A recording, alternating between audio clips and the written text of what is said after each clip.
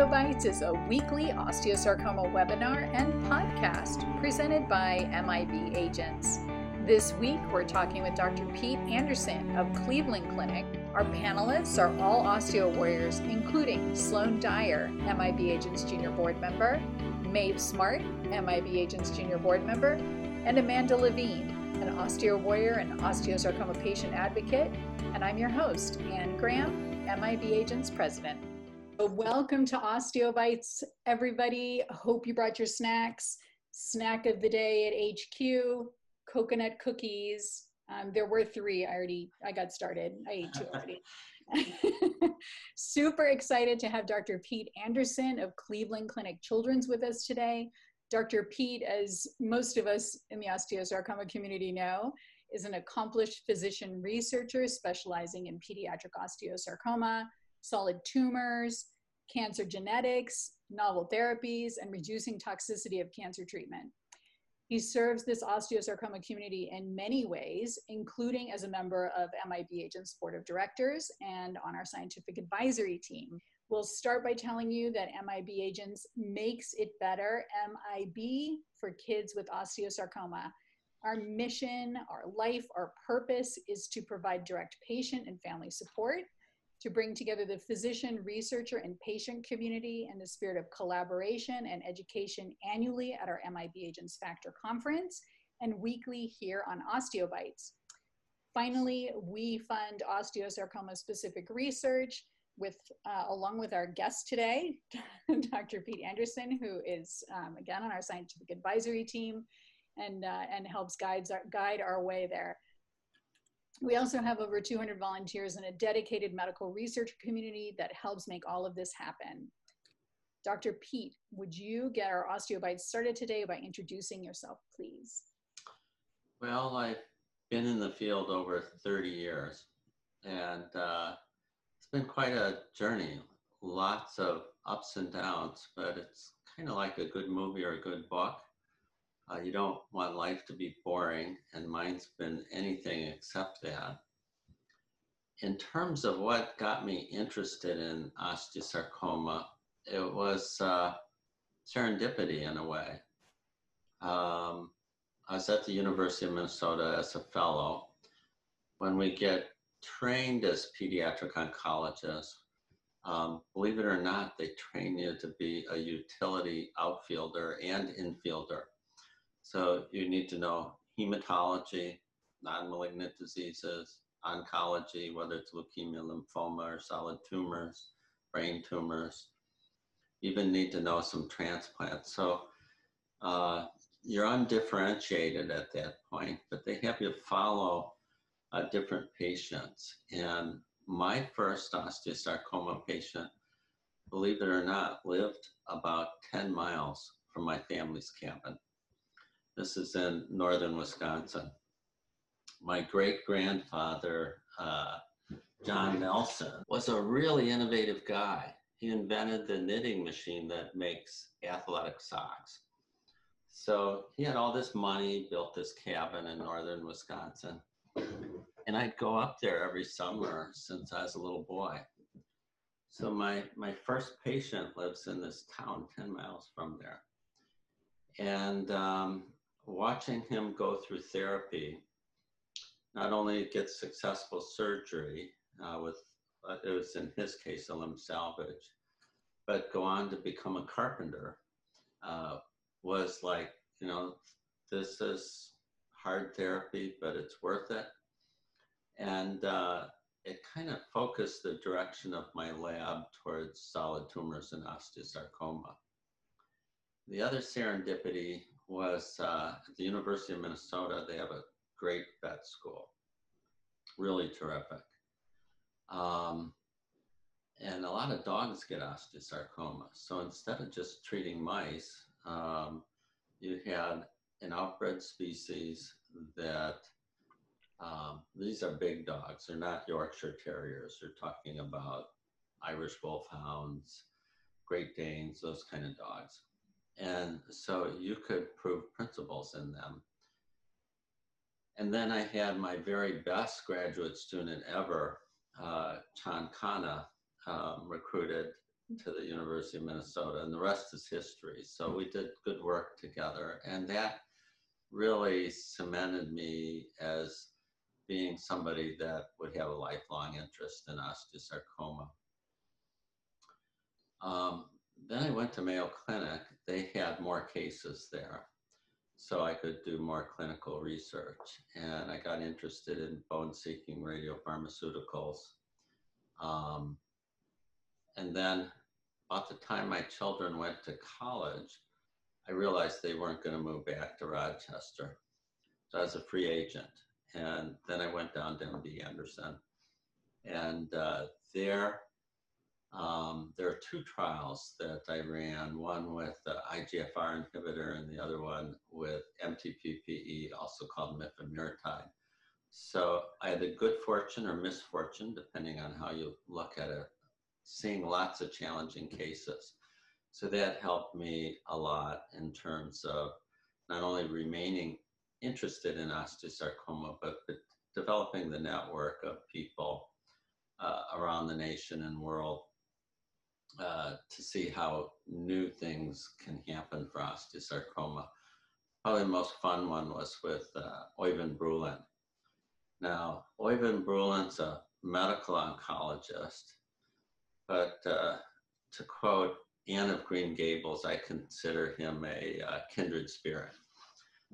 Øyvind's interest was in bone-seeking radiopharmaceuticals. He wrote a paper that young man came into his hospital paralyzed from osteosarcoma of the spine. And Øyvind gave him samarium, and the young man responded. The bone-seeking radiopharmaceutical localized to the spine, and he walked out of the hospital. So then Øyvind and I did the high-dose samarium. Then we realized the beta emitters were not as powerful as we wanted. Patients still relapsed.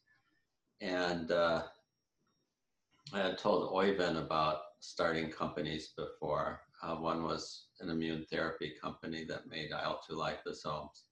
And Øyvind started a little company called Algeta. I remember visiting Oslo. There are three people. Øyvind, Hendricks, who did the lab experiments, and then a radiochemist, Roy Larson. And they tested the radium-223 in animals. It worked. And then they did clinical trials in people.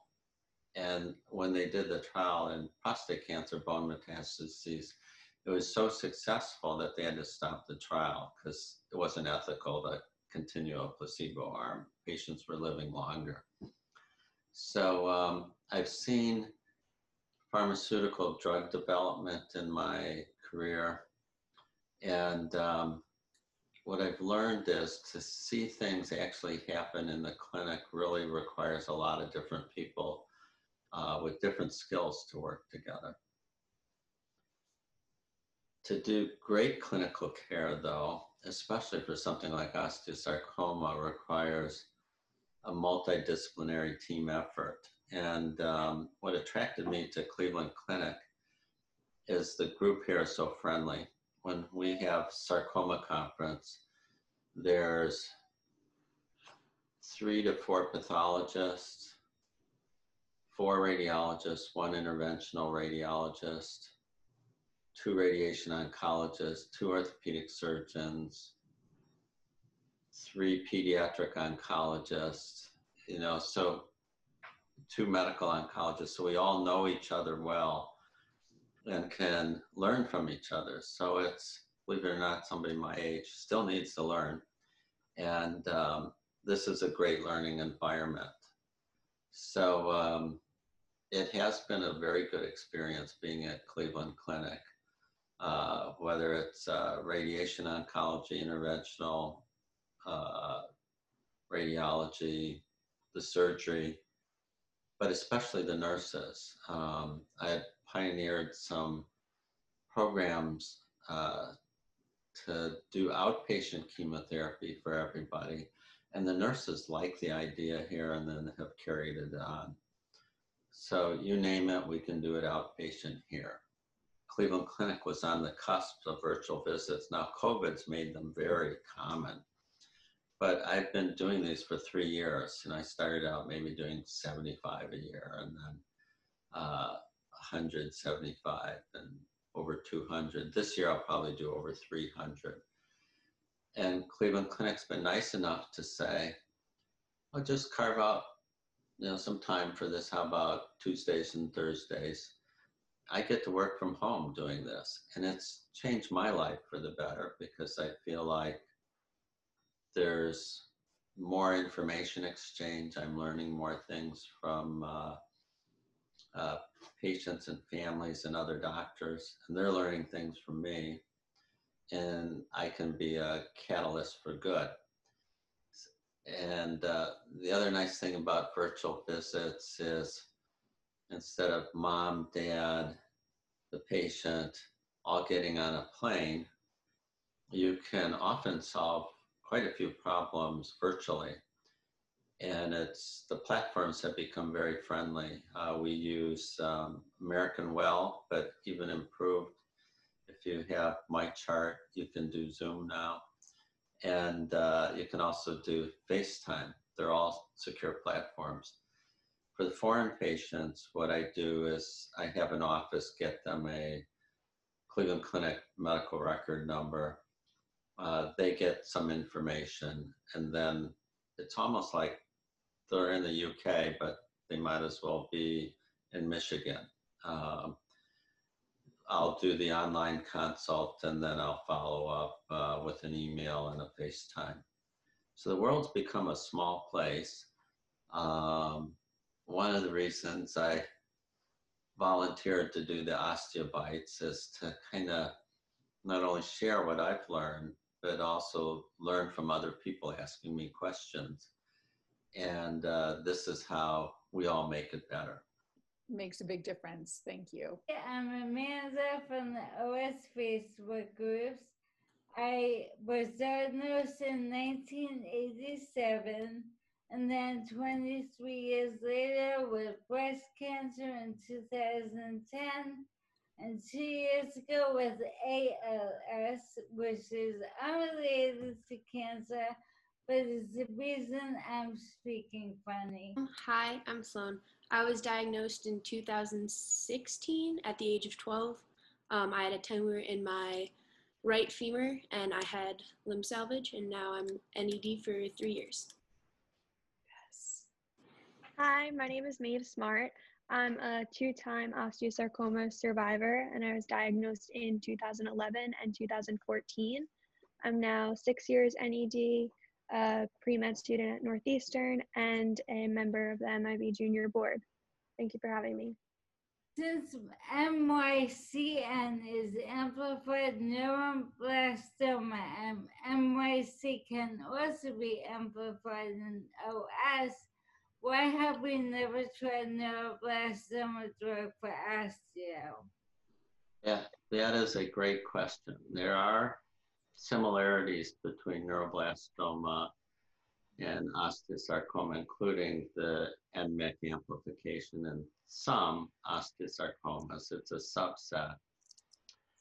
When you take a step back, though, and realize our frontline treatments for both diseases actually are quite similar. I think the most active drug is doxorubicin, and that's in both diseases. And then the next is cisplatin, something we're all familiar with. Finally, there's ifosfamide, which we tend not to use up front, partly for historical reasons, but partly because it has more long-term toxicity for the boys. But we use that in relapsed osteosarcoma frequently. And then if you get ifosfamide, you often get etoposide, just like you did with neuroblastoma. MYC as a target, though, a molecular target's been tough. There has not been a particular drug that's been successful in shutting off that whole pathway.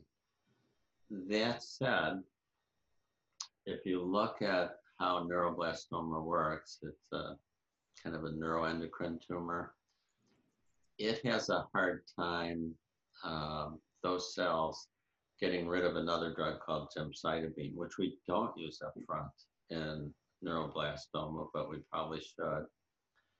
Gemcitabine is part of relapse regimens for osteosarcoma. We use it alone or with a taxane. I think gemcitabine probably will work for both diseases better than expected if we can come up with better agents to pair it with. So my prediction is if we're going to target MYC, it'll be with gemcitabine plus another agent as opposed to a single agent. And it'll probably be good for both diseases. But what we need are young assistant professors with the drive and determination to produce preclinical data that then can be used to justify protocols. So every time you do something in the clinic, you would like to have the information saying it has reasonable chance of working. So that's the missing link, is the young people to do the just slow, deep thinking and say, I'm going to tackle this problem. So if any patient or caregiver out there recognizes their doctor as a potential researcher for this, encourage them. That's what we need to succeed. If presenting with a single 6 millimeter pulmonary nodule, how would you decide between VATS and an open thoracotomy? The nodule showed up 4.5 years after completing that. Oh, that's a great question. And you pushed one of my buttons, believe it or not. The reports only tell part of the story. It'd be like looking at a movie with only text. To make these kinds of decisions, you need the images. And then for patients and caregivers to make informed decisions, they have to review the images with the doctors and have a discussion of the indications, the risks, and the alternatives of each approach. For me, what determines it is once I look at the images, is the nodule on the edge of the lung or not? The edge we call pleural base, because that's the surface of the lung. Those are easier to resect.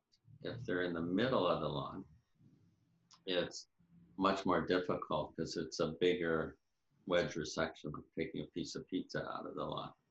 And you have to remove more lung, and it's harder to do with a scope. Also, the experience of the surgeon is important. Many pediatric surgeons are experienced. Believe it or not, thoracic surgeons do this every day, day after day, because lung cancer is so common. So sometimes they're just phenomenal. You know, they'll do it robotically. You know, I've seen the ones at Cleveland Clinic. It's just amazing what they can do. So what you want is a surgeon that is not only experienced in making these decisions, but it's not like you're making a decision to get out of the hospital 2 days earlier because of the scope, versus if you spread the tumor between the surface of the lung and the chest wall, then you have a whole big other issue. So they have to feel real comfortable removing it thoracoscopically, and if they don't, then you have to listen to them. And sometimes they're not tumors, you know, that appear so late. So I've had the good fortune of telling some families, oh, this is histoplasmosis. You need a drug called itraconazole, you know, things like that. So you'll be surprised. It's not until you get the path report that you actually have to then decide something this late. Often we just take it out and watch. We have a question here from Kate that asks if you have any advice or treatments for relapsed inoperable osteosarcoma in the lungs. Ifosfamide and etoposide has not worked, but do you know of any immunotherapy trials available in the UK? That's a great question. sometimes in the UK, you've already had mifemertide because it's available there. If you haven't, that's an option to ask about because it is available. Another way to think of immune therapy is there's different kinds of white cells that help attack the cancer. There's drugs which activate T cells like pembrolizumab. Damon Reed has a nice new protocol trying to use azacitidine to increase expression so that those kinds of drugs would work. So maybe their doctor could be in contact with Dr. Reed and find out more specifics. Then there's the macrophages, that's how mifemertide works. And then sometimes instead of surgery or radiation, you can also freeze tumors. You can do cryoablation. And that's like creating a vaccine when you think about it. So the interventional radiologist will put the cryoprobe right next to the tumor, watch the ice ball form. It'll take anywhere from 6 to 12 minutes to form an ice ball, 2 to 5 centimeters. And then they let it thaw. And since they're perfectionists, they do it again. They freeze it again. So that will kill the nodule completely. So in a way, it's kind of like surgery. You may not be able to get to all of them, but if they're pleural-based or bigger, or, you know, nobody wants to do surgery another time, it's one way to get local control, but to jumpstart the immune system. There's also a drug I'm very interested in that binds when tumor cells die, the inside of the membrane, there's a lipid called phosphatidylserine, and that flips up to the outside of the membrane. It says, I'm a garbage cell, macrophages need to remove me. So I think cryoablation in combination with mifemertide is one option. There's also a drug called bavitoximab, which is an antibody that also binds a protein that binds phosphatidylserine.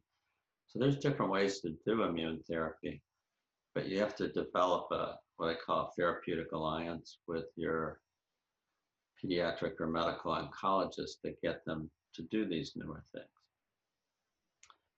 That's what they don't teach you in medical school or high school or college.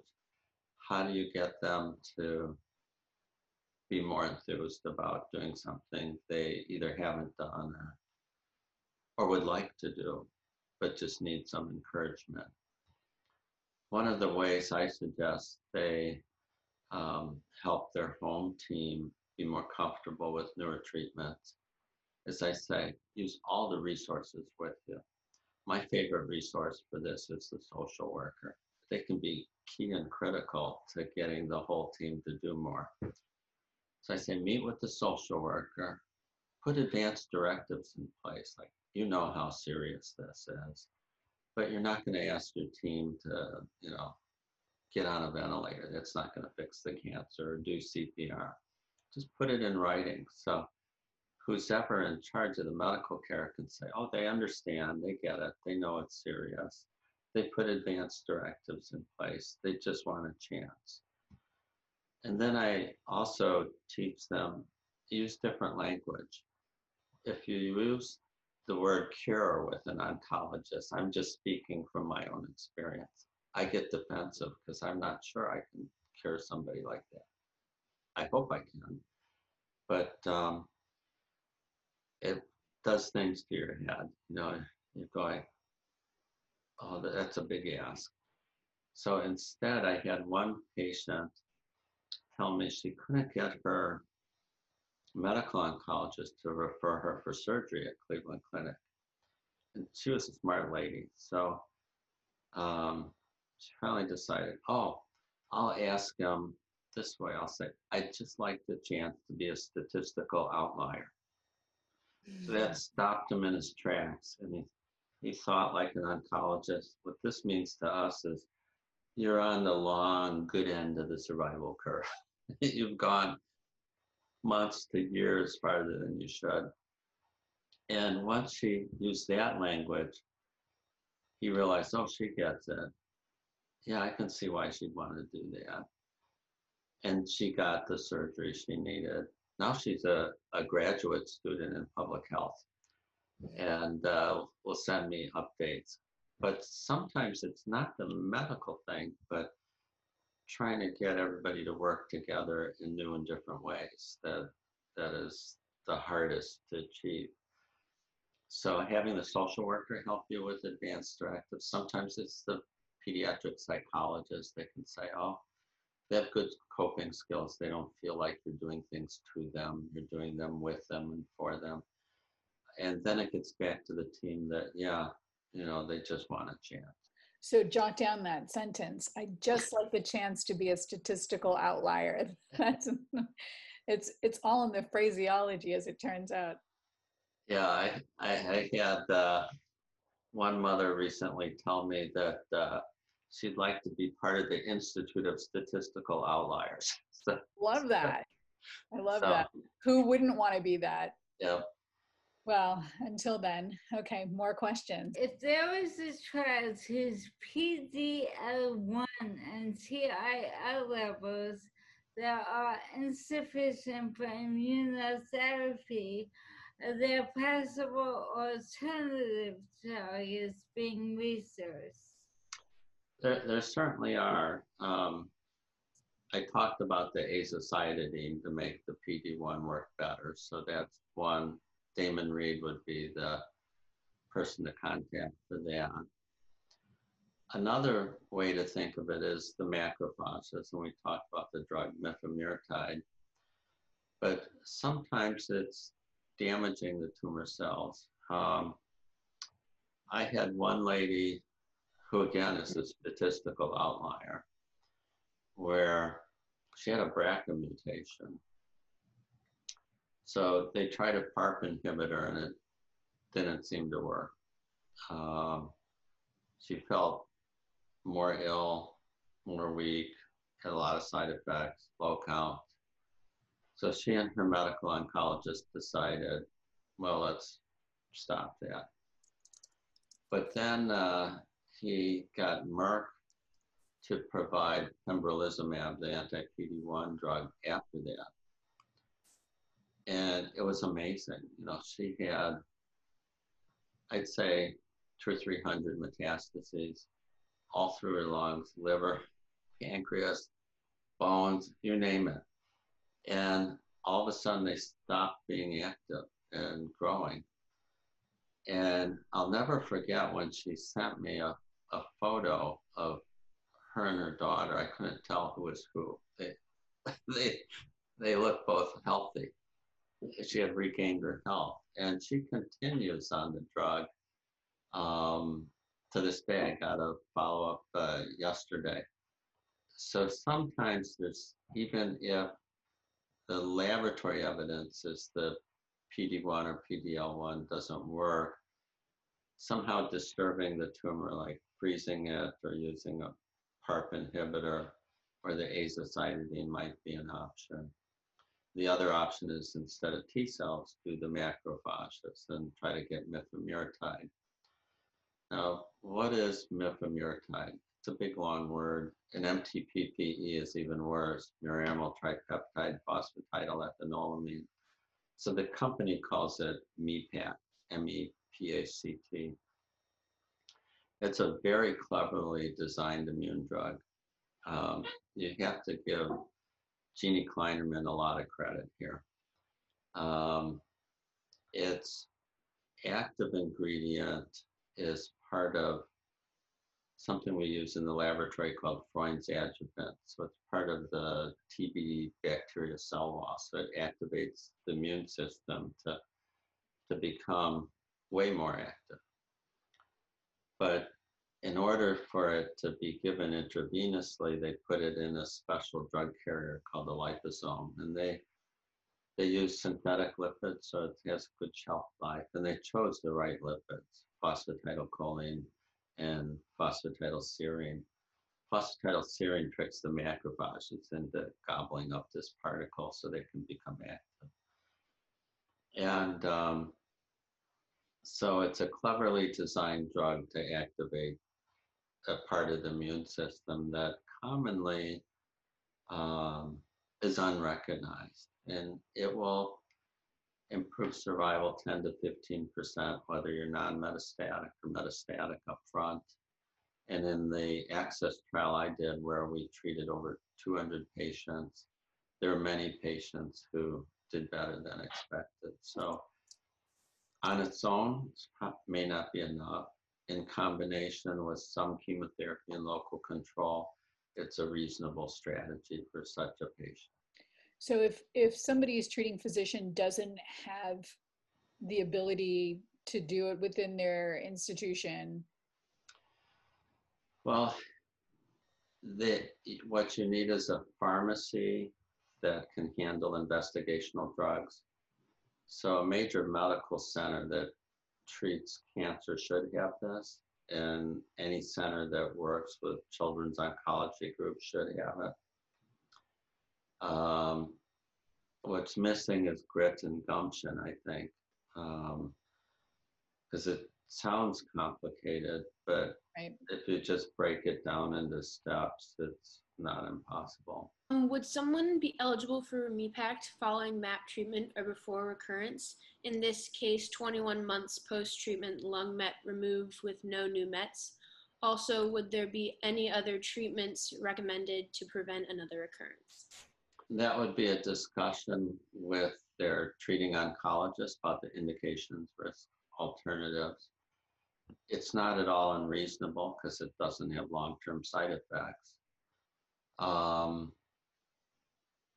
Takeda doesn't charge for the drug anymore, but there may be facility fees, things like this.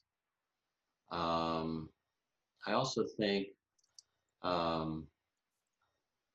the patient has to have a major say in this. They should feel like we're doing things with them and for them, not to them. And you'd need a port to do it because you have so many infusions, you don't want 48 IVs. The other consideration is how far do you live from the medical center? If you're 3 hours, that's a big ask compared to 20 minutes. You know, all these variables would go into that particular decision. Personally, those are the kinds of patients I like to see healthy. Boring is good. Boring therapy is fabulous. And if it improves their outcomes some, it's worth doing. You spoke earlier about offering telehealth both prior to and during COVID-19. I'm wondering if you have found there are any additional needs for you technologically or otherwise to better communicate with patients this way versus in person? Oh yeah, it's been a learning curve for me too. And often the families are so well versed in what's going on, they can actually do a better job than anybody else. So a Word document that just has when they're diagnosed and what the major things are. Also their contact information and the doctor's contact information. For the scans, there's 2 ways to get them, actually 3. One is, it always starts with a CD. So they can upload the CD themselves if you have a Cleveland Clinic medical record number. And that's gotten easier and easier. We give them a web link and a step-by-step instruction book. If they still have problems, they can FedEx the CD and then through email say, this is the tracking number because we're a big place, we don't want to lose it. The third way, it's going to become more common as some institutions can actually push the information to other institutions and then it appears like magic, but that's far less of a sure thing. The least reliable way to get the scans is to ask your doctor or nurse, because then they have to ask somebody else and they have to ask somebody else, and it's number 87 on their to-do list. And it could take several weeks to a month before the scan actually comes. What I do is I look at it myself. I'll create a PowerPoint so I know what the problem we're dealing with, whether it's lung mets or local control or bone mets. If it's confusing to me, I can put in for a second read, and then I can talk to, let's say, Hakan Ilaslan and musculoskeletal radiology. So the summary and the scans, and you're pretty well set for the virtual visit. Usually by email, you'll talk to my administrative assistant, Sammy, and she'll get you an appointment time and make sure you know how to use the platform that's been chosen, whether it's American Well or FaceTime or Zoom through MyChart. A very big topic of conversation regards medical marijuana. Do you believe there was any benefit medically to it? That's a great question. It's a loaded question too. We use Marinol in our practice, which is purified THC for both nausea and appetite. That's much healthier for your lungs than smoking marijuana. So the reason you think you need it is, poor appetite or nausea. It's better just to ask your doctor for Marinol. The cannabidiol portion of marijuana is different. There's a lot of research going on that probably has some anti-cancer efficacy, but we don't know exactly how it works and whether you can get enough from medical marijuana or the CBD oil. Discuss with your doctor, be very open about, and then you'd want to keep track of any side effects you have. You certainly don't want to compromise your lung function or anything like that.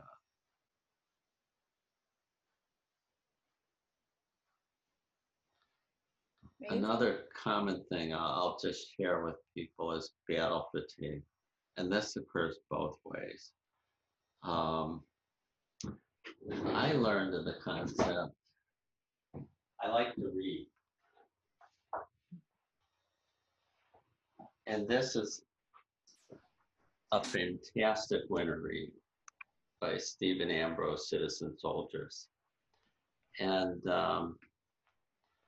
it tells the full story of Band of Brothers. They landed at Normandy and they helped each other as they went through France and into Germany.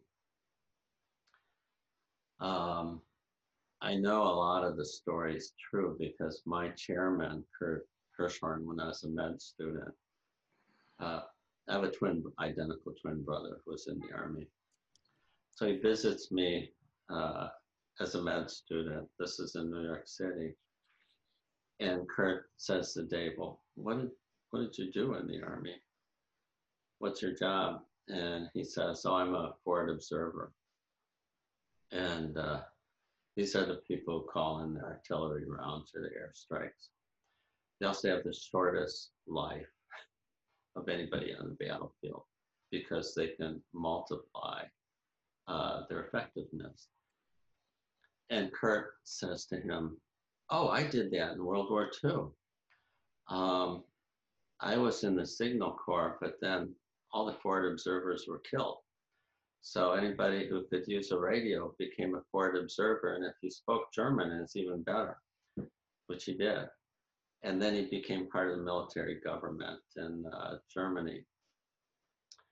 But so we asked, how did you stay alive? And a lot of it has to do with trying to sort out the majors and the minors and helping each other. So whether it's, the citizen soldiers, but it's also the doctors, the nurses, the caregivers, and the patient. And what I find is, personally, I can't speak for all the other doctors, I'm better in the morning than I am in the late afternoon. Also, sometimes you need extra time to develop a plan. So to expect to read the scans and then make an instant decision, sometimes it's just stressful for everybody. So to avoid battle fatigue, you need to be steady and patient. Always have something to look forward to. Like I look forward to the meeting in Phoenix. That kept me going in December and January. I like cross country skiing, but I knew it's going to be nice there. Right now, I look forward to going up to the cabin in Wisconsin. So try to have always something to look forward to, because if you don't, and you have a lot of complications or issues, it just gets old. And then also try to look at things from your doctor's perspective. How can you help them avoid battle fatigue? And one way is to also tell them what's good in your life. And so they get to know you as a person instead of just a patient with this laundry list of problems. Another way to try to get them fully engaged is this takes some rehearsal, but there's kind of two ways. When they say, well, how are you doing? You know, our standard answer is fine. Would you, everybody agree? That's almost automatic. I love how Muhammad Ali answered that question for the reporters. He looks at them and he says, I can't wait till tomorrow because I get better looking every day.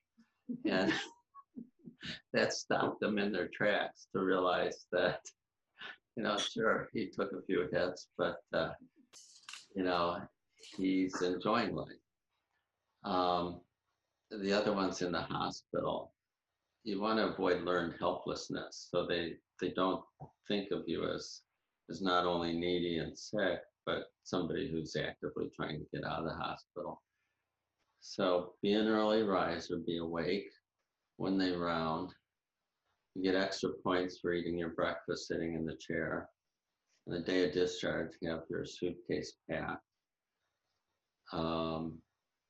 If you look like you're actively engaged in something other than video games, like reading a book, or extra points for the Wall Street Journal too, that tells your doctors that you look forward to things. And I try to have most of my patients attend school too, because that gives the implicit message that you expect good things to happen in the long run. So to avoid battle fatigue, you have to have something to look forward in the future. The other thing that helps you maintain focus for the tasks is calendars. I know many families will have a calendar on the refrigerator. There's so many things to do.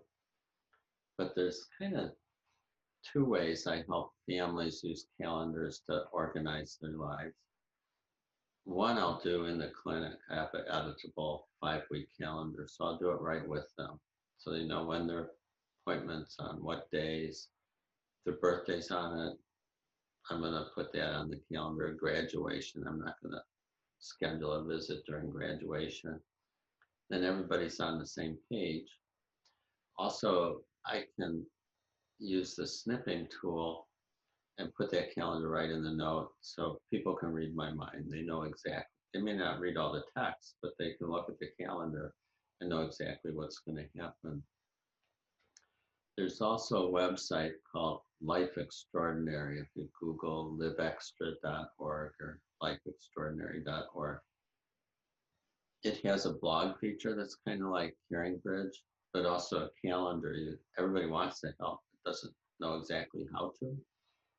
So you can have them sign up for tasks, or you can assign them tasks, whether it's walking the dog, mowing the lawn, going shopping, waiting at the doctor's office, waiting in radiation oncology, whatever it takes to sustain the effort. That helps you avoid battle fatigue too, because you're spreading out the effort and everybody's pitching in then.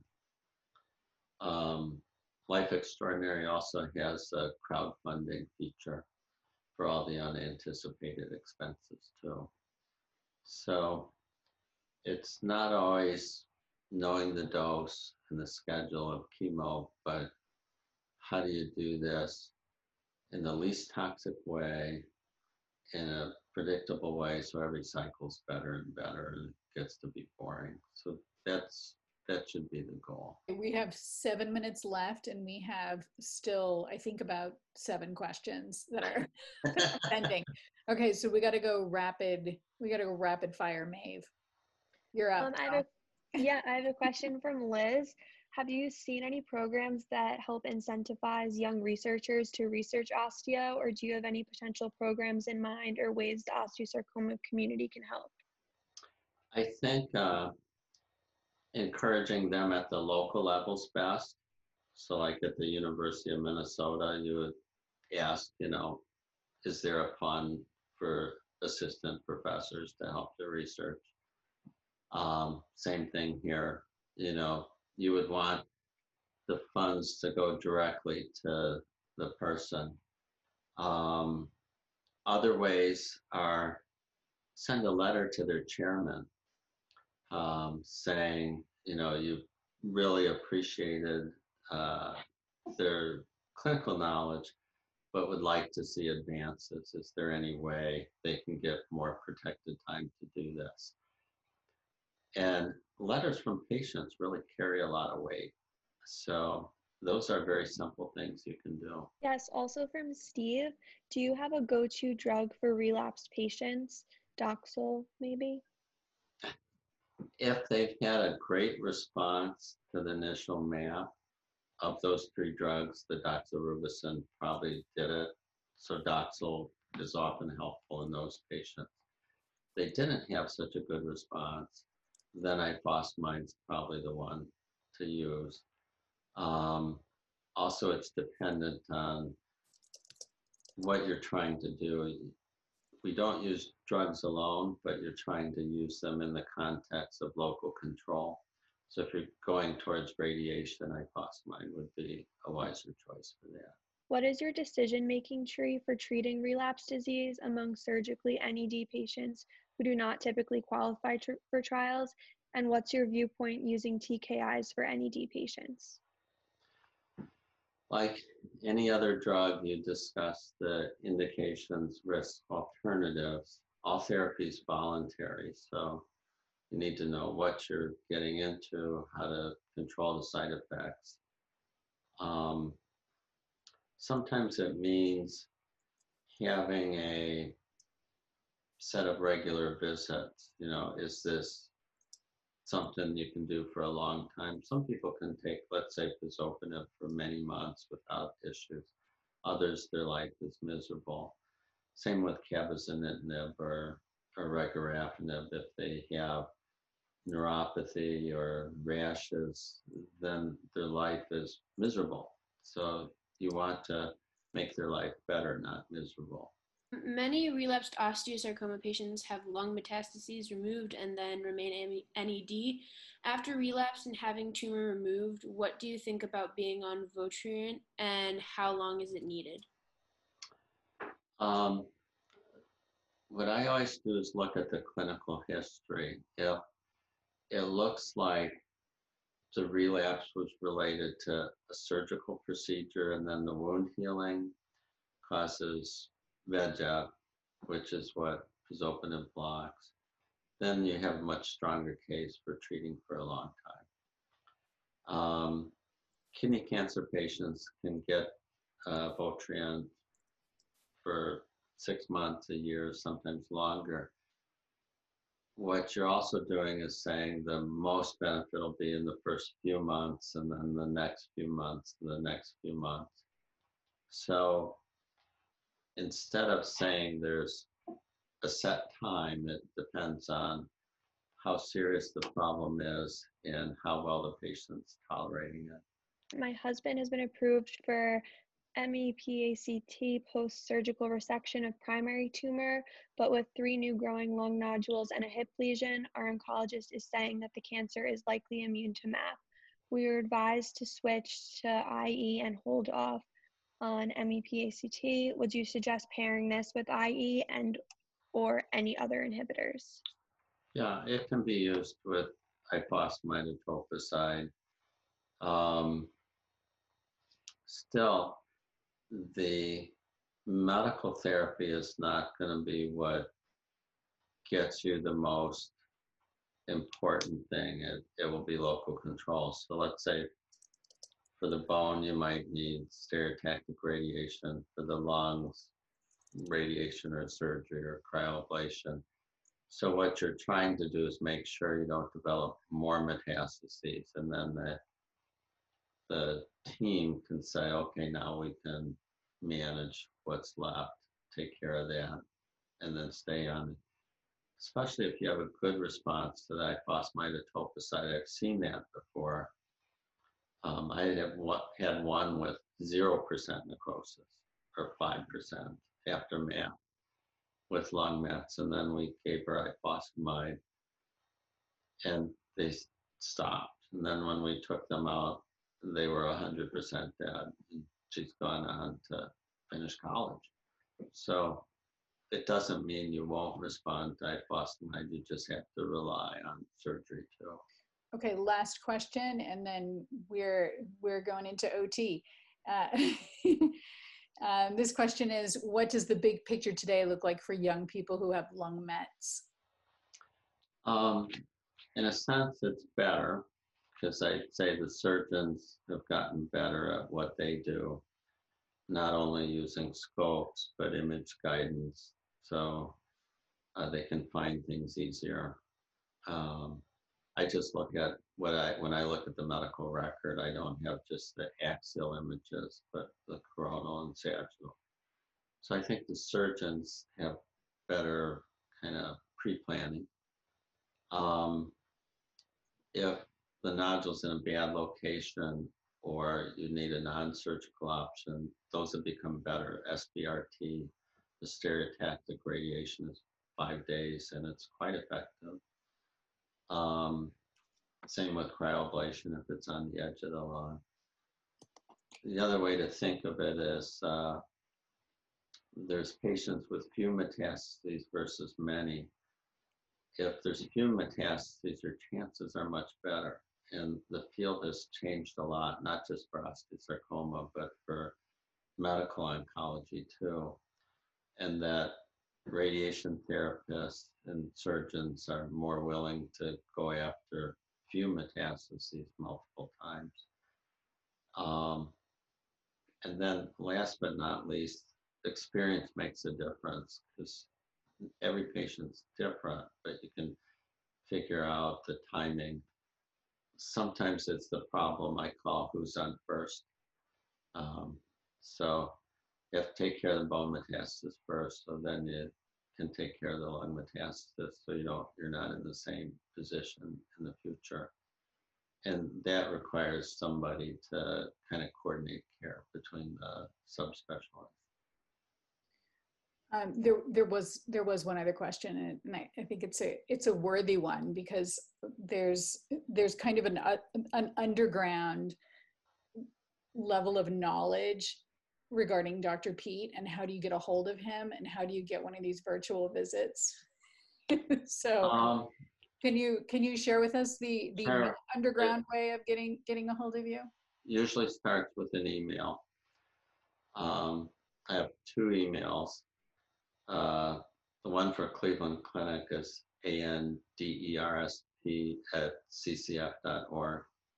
Then I usually reply with some documents, the steps to get that. Sometimes I'll use my Gmail, and I'll admit I look at it every morning, because this is how I keep track of my 90-year-old mother. So this is very reliable. And it's Anderson, MD, PhD @gmail.com. And what I do is I will reply to you and CC my Cleveland Clinic. That way, if I have to send you documents, I'll often use the Gmail, because it's easier to open attachments than the secure email. Also, you can always contact info@MIB Agents. Just go through our website, and we can let you know how to get a hold of Dr. Pete, Dr. Pete mentioned Dr. Damon Reed, who's also on our scientific advisory team. And I work with Matteo Trucco. He's really good at these There's too. also Dr. Trucco, we all know and love. So anybody needs to get a hold of any of those brilliant physicians, oncologists, please let me know. info@mibagents.org or Ann at mibagents.org, and I'll connect you. Okay, so that's it, you guys. Well, thank you very much. It's been a pleasure. But there's still more to say, Dr. Pete. In fact, you've got to do a show and tell coming up. So hang on to your hat, everybody. And I'll cue you and you'll know what I'm talking about. So on next week's OsteoBytes, we are going to have Dr. Janet Panek, who will be sharing an update on the osteosarcoma patient decision aid for surgical options in the lower extremity. Really, that's going to be an interesting talk for anybody who's faced limb salvage or amputation or even a biopsy. That'll be an interesting thing. Finally, I'm proud of sporting the most comfortable t-shirt ever. And I'm also here to tell you how you can be like the cool kids that Dr. Pete and I are.